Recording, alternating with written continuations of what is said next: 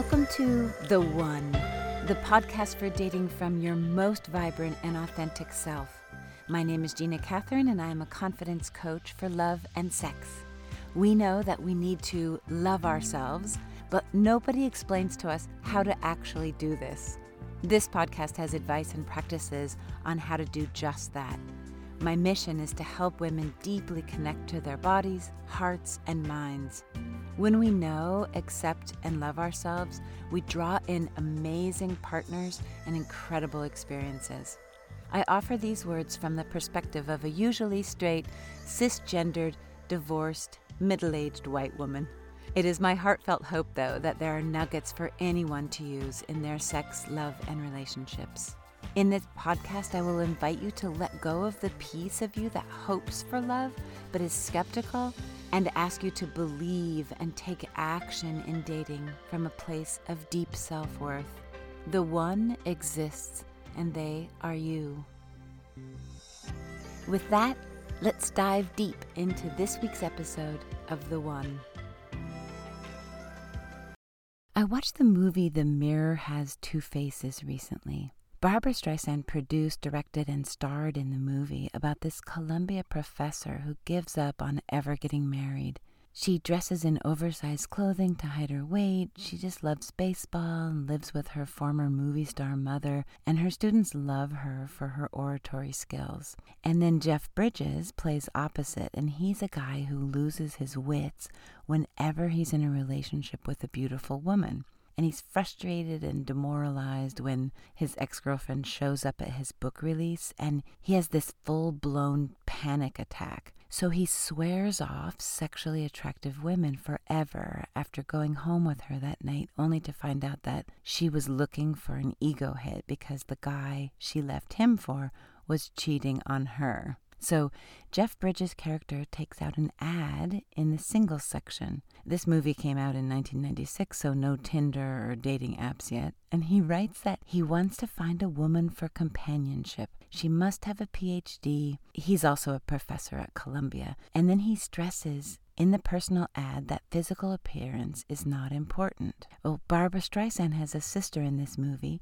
Bear with me, I am really going to get to the point in this movie recap. But the sister's very vain and very beautiful, as the mother is. And the sister answers the ad for Barbra Streisand's character. And then Jeff Bridges and Barbra Streisand begin dating. And they indeed do have so much in common, and there's a mutual respect and deep conversations. But Jeff Bridges' character does not want to ever touch Barbra Streisand, and she's a bit confused. He eventually shares his theory that sex in a relationship convolutes and distorts everything to the point of destruction. This theory that he wants to live out for the rest of his life is that not only is sex superfluous, but sexual attraction ruins the union. He wants to have companionship only, no sex. He asks Streisand's character to marry him, understanding this theory is part of this marriage agreement. Her character agrees, thinking that this is better than the nothing she had before meeting the handsome, brilliant professor. Well, we watch them fall in love, and we watch them fall in love without physical touch. He's really amused by her quirky dinner plate routine, and she finds him to be incredibly respectful and endearing with his sweet voice and nerdy ways. And they are better for knowing one another. But she begins to want more and eventually asks him for sex. He gets really upset with her and implores her to stick with the original agreement. Don't they get along so well? He asks her. Didn't she know that he was offering from the beginning this relationship without the physical aspect? And he sort of shouts at her in frustration, I took every precaution to make sure this didn't happen, meaning to avoid being attracted to her. He chose her because she was frumpy and not conventionally good looking, and she is crushed. For me, the most painful scene was after he rejected her physically and asks her, did you think I would change my mind? And she is crying, and she nods her head almost imperceptibly. Yes, it's powerful in its subtlety, and it's the moment she realized that she does not, in fact, want to settle, that she's incapable of settling, and she leaves him. Yada, yada, yada. He realizes he loves her. He's willing to try the marriage with sex. They dance in the street. There's this big discovery, blah, blah, blah. It's a really great end of the movie, but it is the moment of that slight nod that intrigues me. It's that moment that I want to talk about in this podcast episode. When are we aware that we are settling? When do we decide that what we are willing to have is less than satisfying, but better than starving? Is the moment a sudden realization or a jolt? Is it the slowly heating water that just turns to a boil? Or do we consciously choose the settling along the way? Is it something that we discover that we've been doing after some time, like when makeup wears off of a bruise? I know that I find answers in my body. I know that she speaks to me. I pay attention. I know how the kind of love that shows up like peace and home feels in my body. I know that my body feels relaxed and awake at the same time. I know that I feel drawn to a healthy love's body in a way that is part magic and part belief in that magic. Like how I imagine that the magic of Harry Potter's platform 9 3/4 entry must be. If you're unsure and doubtful, you hit a solid wall. If you're loose and sure, you float through it like a whoosh. I know that my connection to my body is a powerful tool, and if I ignore that tool, she gets louder. If I am settling, if I'm ignoring something, my skin tone is off. Someone else might not notice it, but I do. It's flat. It's almost like my skin is holding her breath. I know that headaches become stomach ache and stomach aches become stomach cramps. This usually happens when issues in a relationship go unspoken or when things in a relationship are at an impasse. When skilled and practiced communication are achieved, and yet there is still this nagging doubt. What do you do when you love someone? What do you do when you want the best for them and when you want it to work, but there is something so not right and you know you're denying it? Something that you know you won't be able to live without, but you're kicking the can down the road. Sometimes it's simply the repeated behavior crossing over your final straw barrier. Sometimes it's a song that is singing you back to yourself. Some people will pick a fight or cheat to get the other person to do the breaking off so they don't have to decide if they're settling or not. Some people will let fate make the decision by getting pregnant or becoming financially dependent on the other person so that staying seems to be the only answer. This is the unconscious way.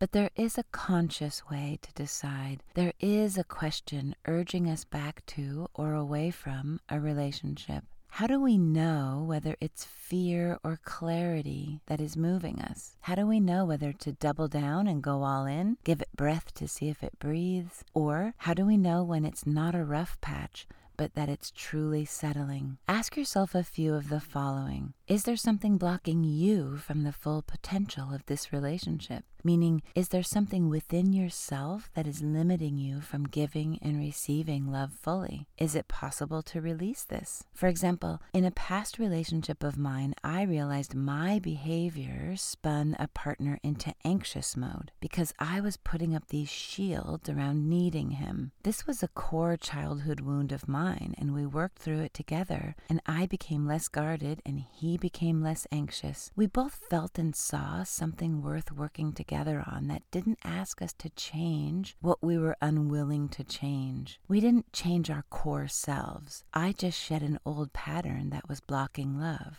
But what happens when one partner wants something that's completely different than the other? Like if one partner wants to live together and the other does not, there's not really any working toward a resolution in this situation.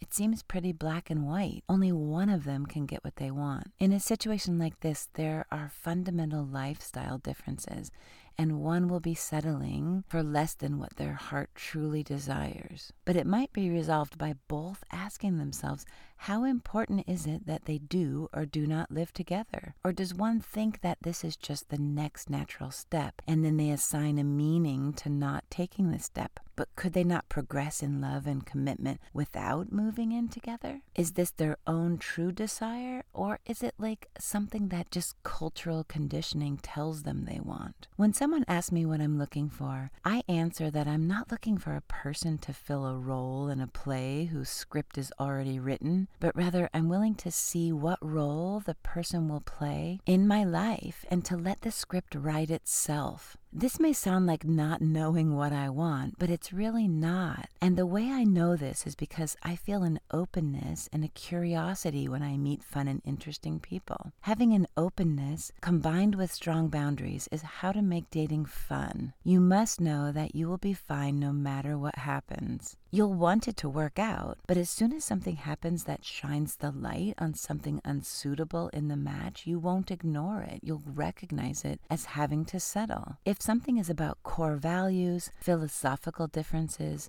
a temperament, or sexual chemistry, these are very, very difficult to maneuver around. If someone is fundamentally sweet and respectful but is a very negative person, this means settling. If someone is an angry person but otherwise great, this is settling. If someone is perfect on paper but you feel like a cold fish when they kiss you, this is settling. I'm sorry, but these are the types of things that we try to make work but will not. There is someone for that negative person, but it's not the light-hearted, positive firecracker person. There is someone for the once-a-month sexual partner, but it's not the luscious lover with lots of sexual desire. Religion, parenting, diet, fitness, and energy levels can be difficult to find compromise, but are very doable when two conscious partners with good communication skills try to make it work. Know whether it's a you thing or a them thing. If you have it in your power to remove a block within yourself and make a relationship soar, it's worth it. If you have to change who you are or abandon yourself to keep the relationship, then it's not worth it. It's settling for an inauthentic relationship. If you have a little voice in your head telling you that it's not right, spend some time with that voice. Sit in stillness with the voice and give it the conch. Ask it, what are you afraid of? What are your concerns? What do you need to know right now to feel good about this person? And then ask yourself if you're willing to do the thing. Sometimes it's a thing that you've been waiting to change, and this is the perfect opportunity to be softer or bolder or more sexual. And sometimes the answer is a violation of self, to put aside personal dreams, to make your voice or yourself smaller. And these feel differently in your body. Fearful but hopeful feels different than settling and diminishing. The more you practice this, connecting to feelings and your little voice, the more it becomes your big voice and your knowing, and it becomes your confidence. With this confidence, anytime something feels off, you have the skills to investigate. Is this me? What is my body telling me? Is this temporary? Is it a core value? Is it settling or simply a storm? We are not here to settle in love. Barbra Streisand realized that settling felt like a fatal blow to her self-respect, and that lack of self-respect is simply not tenable. It will end up destroying you and the relationship. One of the saddest songs I know is the Dixie Chicks song, Top of the World. The song is one big lyrical dump of heartbreak over wasted love, of settling. They sing in here, I think I broke the wings off the little songbird. She's never gonna fly to the top of the world right now. Do not break your wings off. They are so hard to grow back, and you need them to fly. I want you to fly. Heartfelt thank you for listening. I am honored every time you choose the one. Loving yourself does not require perfection. Big, juicy love requires us to get curious, to offer ourselves what we are searching for in others, and know that from this place of love and power, you magnetize amazing connections. Please do all the actions to keep the One podcast rolling. Share with others who may need to hear this episode. Like, download, sleep with me under your pillow. Click on the link in the show notes to subscribe to my monthly newsletter. And then listen every Monday and Thursday to get ever closer to the love that you so deeply deserve. You can also follow me on Instagram, where I have tons of fun content to inspire you to be the one. You are loved by me.